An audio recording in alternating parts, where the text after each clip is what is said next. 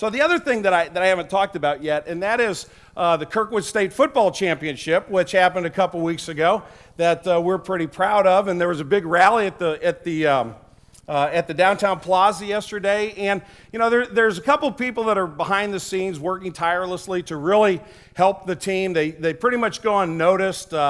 The woman in this couple is somebody who really works hard with the students to keep their grades up. The husband, well, he's just a great all-around Kirkwood guy. And yesterday we were able to get a picture of them holding the trophy in the downtown plaza. I did that with a straight face. That was pretty good, wasn't it?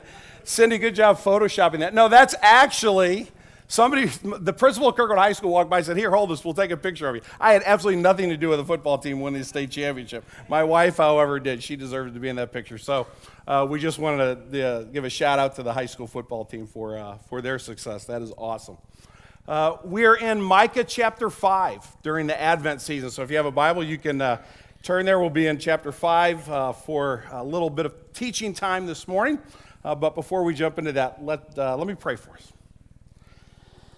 Father, we thank you for your word. It is the most important aspect of our life, the word of God, the truth of God. We sang this morning that Jesus is the very word of God in the flesh.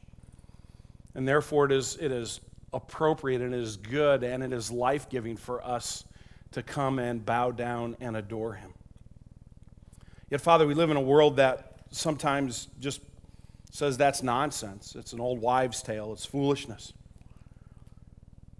There's no need for redemption. Pull yourself up by your own bootstraps. Save yourself. Make the best of your life. You're the captain of your own soul. So, Father, we find ourselves at odds with the message of our generation, the message of our culture, and the truth that we find in your scripture. And so, Father, as we come this morning to study, we don't do that in a vacuum. We come, in many respects, hard-pressed on every side. We come from circumstances that are challenging in our lives. We come perhaps from disappointment and things that haven't turned out the way we'd hoped they would. We come perhaps wanting to believe you but uncertain. Lord, maybe we come supremely self-confident thinking we don't need you. Lord, what I do know is that every person in this room has a desperate need for the truth of God, from the person who delivers the message to everyone who hears. Lord, we are all the same. We are saved by your grace or we are not saved. So, Father, if we are either proud or despairing or somewhere in between this morning, we pray that your truth would speak into our lives. Father, we pray that your Holy Spirit would open our hearts and minds to what you want us to learn and to understand. Forgive me for my sin, Father. Don't let me stand in the way of what you want the people gathered in this room to hear and to understand this morning. I pray in Jesus' name. Amen. We're going to do a little business quiz this morning. I am going to put 4 different company mission statements on the screen. And we're going to test your knowledge of, I'm not going to give you the names of the companies, just their mission statement. Now, a couple of them are easy and a couple of them are a little more difficult. Let's see how we do. The first one is this: to inspire and nurture the human spirit, one person, one cup, and one neighborhood at a time. That's a pretty easy one. Anybody? Starbucks. That's a pretty easy one. So wait, hang on a second. There's one more at the bottom. We don't rush through this. Okay, this is a little bit tougher, maybe. To be the world's leading provider of premium products and premium services for individual mobility. Anybody? Nope. Individual mobility. BMW. Cars. Right? All right, so we didn't do too well on that one. We're batting 500. Let's go to the next page. To refresh the world, to inspire moments of optimism and happiness, to create value and make a difference. Who? Not worth repeating? Is that okay? Thank you, Joe. Okay, now we heard from this corner of the room. Think refresh. Bingo. Coca-Cola, very good. Steve Hughes. Lastly, dedication to the highest quality of customer service, delivered with a sense of warmth, friendliness, individual pride, and company spirit. That's pretty great. No. Nope. Nope. Nope. Although Nordstrom's has great customer service. I will agree with that. These people, when you are around them, the people that represent the company when they're talking to you are absolutely hysterical, and everybody else in their industry is real serious. Southwest Airlines, there you go. Thank you very much. All right, so we're batting 500. Not bad at all. You may not realize this, but Old Testament Israel had a mission statement. Old Testament Israel had a very specific responsibility to which they were assigned by God. It would be a mistake to read the Old Testament scriptures as simply kind of a taking up time and a prelude until we get to the really important stuff of Jesus coming into the New Testament. The Old Testament actually has woven through it, and Phil made comment to the book of Ruth this morning, which is part of the story of Old Testament Israel. Old Testament Israel was giving a very specific responsibility by God when God called them through Abraham, and then as he led them throughout the leadership of Moses and the kings, the judges and the kings. And so I want to put for you the kind of the mission statement of Old Testament Israel. Now, this is Tom Ricks's kind of interpretation of all of the Old Testament, summed up very succinctly as far as the life of Israel. So their responsibility was to represent God's goodness and justice and glory and grace to the nations around them. So they said, our responsibility, especially as God took them out of Egypt and put them in the land of Palestine and gave them that land, was to represent not that they were a great nation, but to represent God's character. And God's character is described in goodness and justice and glory and grace. So the way they did that was twofold: by living as his people in covenant relationship with him. In other words, by trusting the promises that he made, that believing that he would be their God and that he would care for them. And then secondly, by keeping his statutes, by following the law of the Old Testament. The law pointed them to the character of God. Now, what did that mean in the simplest terms possible? Well, if you want to just boil it down, we could boil it down to these two things: to worship God alone as the one living and true God. If you go and you read the Ten Commandments, the first thing that says there is God says, I'm the Lord your God who brought you up out of the land of Israel. You'll have no other gods before me. Don't make any idols. Don't worship any false gods. And so one of the main responsibilities of the nation of Israel was to worship God, was to honor God for who he was. Now, if they did that, then the second thing would come naturally to them, which was that they would love their neighbors themselves. Now, you should maybe, if you've been around teaching and preaching of the Bible at all, there maybe should be some little bells going off in your head that you say, I heard Jesus say that someplace. That's right. Someone came to Jesus one day and they said, what are the most important commandments? And Jesus said, love the Lord your God with all your heart, with all your soul, with all your mind, and all your strength. Worship God alone, and what? And therefore your neighbor as yourself. This was the calling, this was the mission statement to the nation of Israel. Well, how did they do it then?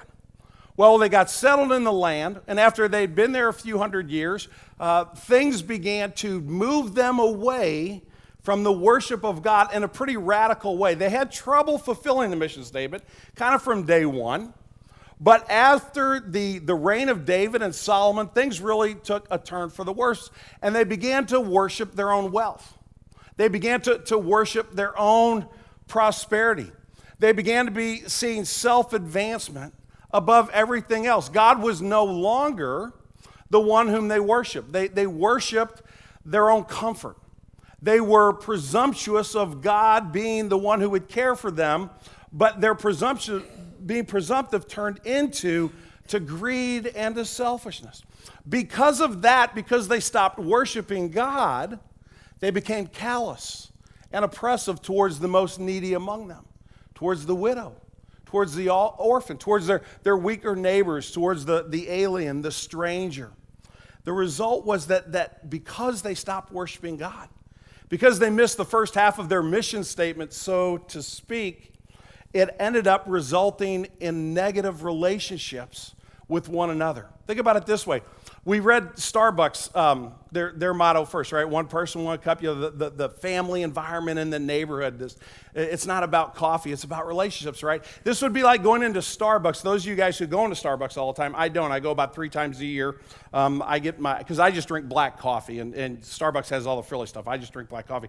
But it'd be like going into Starbucks if you go in there all the time and them not knowing your name and you standing at the counter for a couple minutes and they'll be like, hey, I'll get to you in a minute. And then they're talking on their cell phone and cracking jokes there. And you would go, wait a minute, this is diametrically opposed to what Starbucks is supposed to be.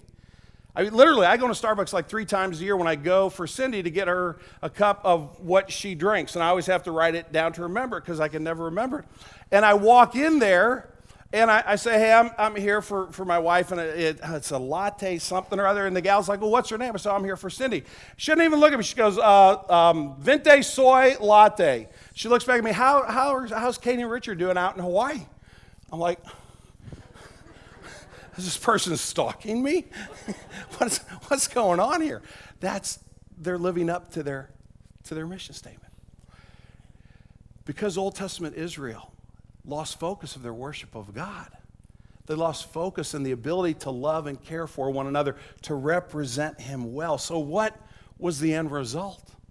Well, the end result was, there ought to be another, I think I missed a slide in there. Let me tell you what the end result was. There was a greed and a cruelty. What happened was, as they abused the poor, their national morality, their social honesty and care was abandoned, and they literally became bankrupt morally. Their self-absorption led to make them a target for invasion of their enemies. As we'll read in a moment in Micah chapter 1, they're under siege. Why? Because they were so consumed with themselves and they were so presumptuous of God's grace and God's care that they stopped worrying about whether anybody could ever attack them. Their failure to love God, their failure, therefore, to care for their neighbor meant that their wealth had actually become their poverty. And that as a nation, as a people of God, they stood on the brink of utter ruin. Well, how does God respond in moments like this? How does God react when those who He calls to be His children fail to follow Him? Does He disown them? Does He say, you know what, now I'm going to go with a plan B because plan A didn't work and you're not worthy of my love? You're not worthy of being in a relationship with me? Does God disown them? Does He pretend like, I've never met you, I don't know you? Maybe perhaps God just cleans house and says, enough with this, I'm going to wipe this group out and I'm going to start again from scratch. How does God respond to those who have forgotten who they've been called to be and live in a manner that would reflect their understanding of the mission of their lives? And that's where we come to Micah chapter 5, verses 1 through 5, and we begin to see the response of God to an unfaithful people. Hear the word of God. Now muster your troops, O daughter of troops. Siege is laid against us. With a rod they strike the judge of Israel on the cheek, as Anton talked last week about the invasion of the Assyrians and the national crisis right at their doorstep. But you, O Bethlehem Ephrathah, who are too little to be among the clans of Judah, from you shall come forth for me one who is to be ruler in Israel, whose coming forth is from old, from ancient of days. Therefore he shall give them up until the time when she who is in labor is given birth. Then the rest of his brothers shall return to the people of Israel. And he shall stand and shepherd his flock in the strength of the Lord, in the majesty of the name of the Lord his God. And they shall dwell secure, for now he shall be great to the ends of the earth, and he shall be their peace. This is a reading of God's holy, perfect word. To Him alone be glory. We're going to center in this morning in answering the question, how does God respond, simply by looking at verse 2. We'll look and tackle the other verses as the weeks go on, as we lead up to Christmas. But the question we need to answer and understand from this passage is, where does God take a people who forget His goodness, who forget His mercy, who forget His character? How does God react? Well, verse 2 begins to uncover quite a bit of that for us. And the first thing is this, is that God will not abandon His people. God does not say, you know what, I've had enough. I think I'll go to the other side of the world and I'll busy myself with some things over there. I've decided that I don't have any more time for you. My patience has run out. If you're a parent, maybe a dad, you said to your kids before, I've had it up to here.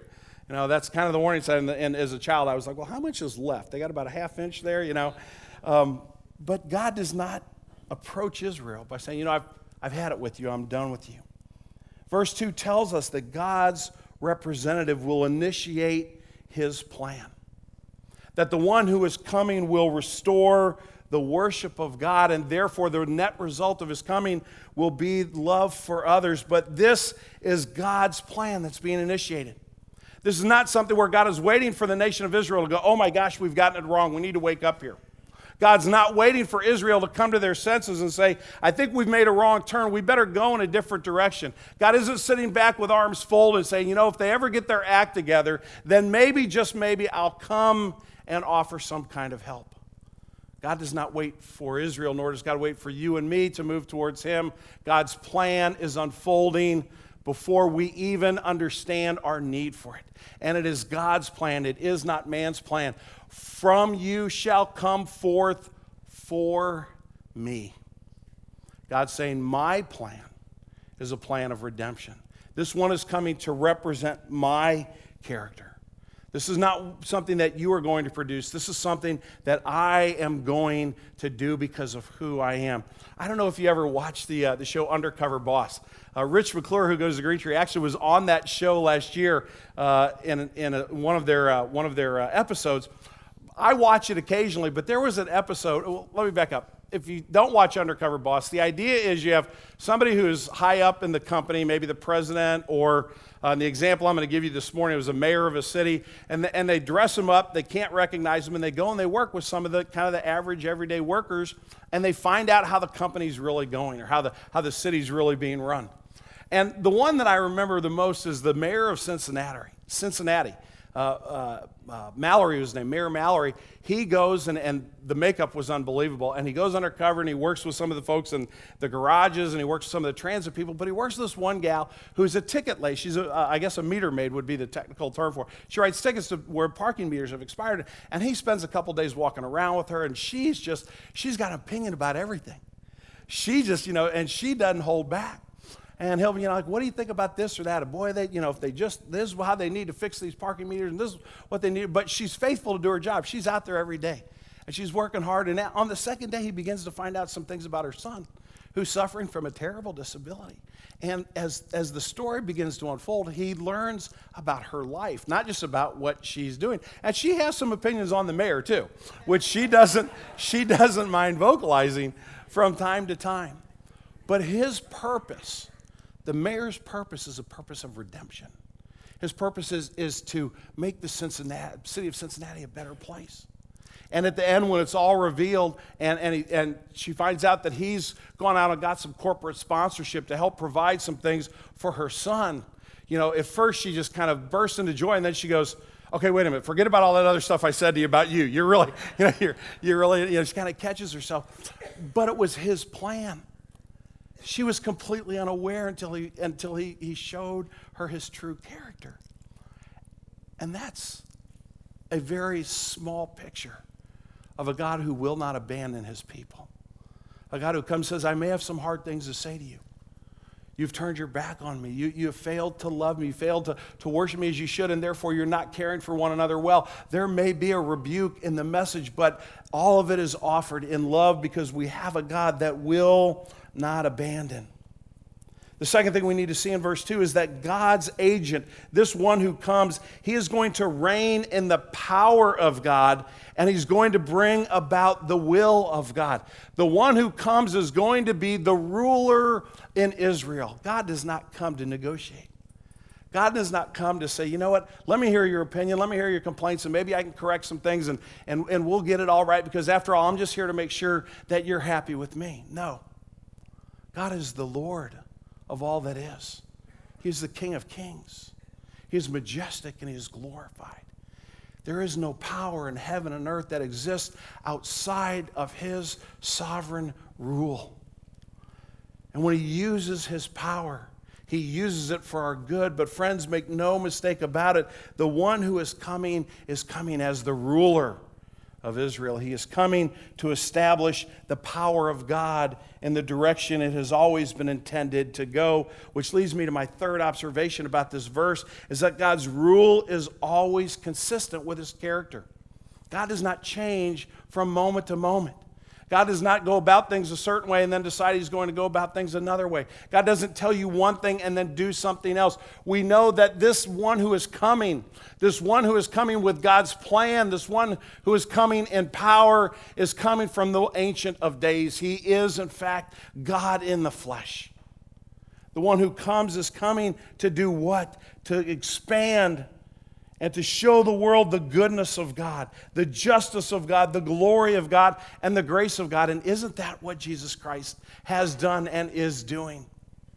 Does Jesus Christ not display the goodness of God in his miraculous care of people, in his teaching and of telling them the truth?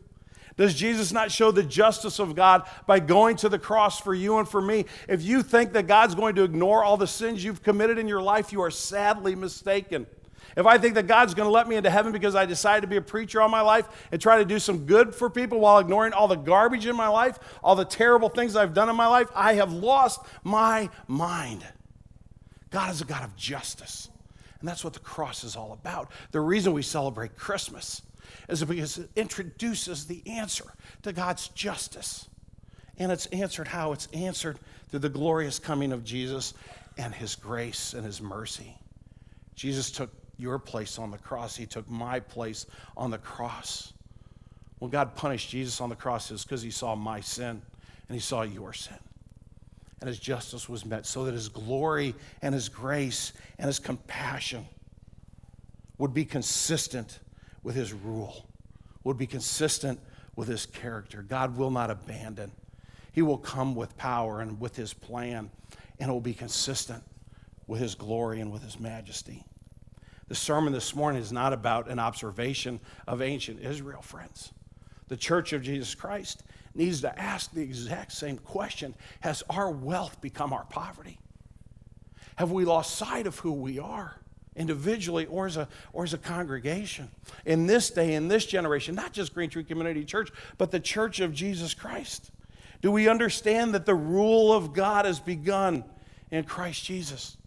Do we see that he has come with authority? Do we see this babe who was born in a manger has actually grown to be the one who would go to the cross and defeat death and Satan and sin and hell and be raised back to life on the third day so that we could experience the joy and the majesty and the glory of the presence of God for all of eternity? As I say to my hockey teams before we take the ice, this is not a time for fear. This is a time for focus. It's a time for us to remember who we are, who we belong, the one to whom we belong, and what we've been called to do and how to follow. We do not need to be timid. We do not need to worry about how people respond to the message. Not that we're rude, not that we're overbearing or obnoxious, but rather that we stand in the power and the strength of God. And it allows us to trust in his power. It allows us to be his children, his sons and daughters, his servants that share his message with the world. Because Christians, disciples of Jesus, are benefactors of his powerful grace. The same power that is in the ruler of Jesus, that is a promise to the nation of Israel, is a promise to the church. And because we stand in his grace and nothing will remove us from that, we can then live out lives of humble and humility and thankfulness to the world around us. In other words, as we understand the grace in which we stand, as we embrace the cross of Christ, we begin to worship God. And as we worship God, what happens is our lives are transformed, and now our neighbors matter to us. Now the people around us are of supreme importance. Now we act out of grace. Now we act out of kindness. Now we act out of gentleness. I had to remember this yesterday when I was in a parking lot full of cars waiting for a woman who got in her car and sat there for 5 minutes when there were no other parking spaces around her because I needed to go in that store and buy some golf balls so I could play golf this afternoon. I had to remember not to honk my horn at that woman. I had to remember in a simple moment like that to pray for her and to pray a blessing for her, not to pray the wrath of God for her. This is such a stupid example. But friends, it comes down to every day of our lives. We either live in the power and assurance of God or we don't. We either rest in his strength and allow that to move out and through us in a compassionate way, or we miss the opportunity. I got a phone call last week from the principal of Kirkwood High School. He said, hey, we've got about 9 or 10 guys on our team whose families just literally, there's no way they're going to be able to get these kids a ring, a state championship ring. And they're about $260. He said, I'm just kind of calling around and seeing if folks would help with that. And I said, well, let me tell you something. You call as many people as you can and find out, if you find enough people to support however many you can out of the 9 or 10 that really need it. But whatever you come up short, call me. I don't have to ask my elders. I don't have to go to my congregation. I know what their answer is. This is our community. These are our kids. Nobody's going without a ring. We have hundreds of thousands of dollars in the bank. We're going to let 4 or 5 kids not have a ring after winning a state championship? God forbid. That's not about us being really cool people. That's about people who stand in the grace of God and say, how do we share that with other people? And if it's something as simple as that, of course. That is where the worship of God takes us, friends. That's why it's so important for us to understand this promise in Micah as a promise for you and for me. The rule of God has begun at Christ. We are benefactors of his grace. Are we distracted by the pursuit of temporal comfort, and greed and uncaring? If we are, our wealth will be our ruin. But I believe that God's doing something very different at Green Tree. And I don't say that to not cause us to be prayerful and thoughtful about these words this morning. But I believe that God is furthering our mission, his mission through us. I believe that God is doing something dynamic in the lives of the disciples at Green Tree Community Church. And I believe he's calling us to spread his goodness and his justice and his glory and his grace. Our official mission statement is to make disciples, to grow disciples, to renew communities and to plant churches. But it's in the context of this amazing message of Christmas. There's one who is coming. Israel messed it up bad. The church will get it wrong, probably more often than we get it right. But will we stand in his power? Will we allow his reign and rule to transform our hearts so that his goodness and his grace and his justice and his mercy are known to everyone who comes across our path? There is a Redeemer. There is a Messiah. His name is Jesus. Let's pray together.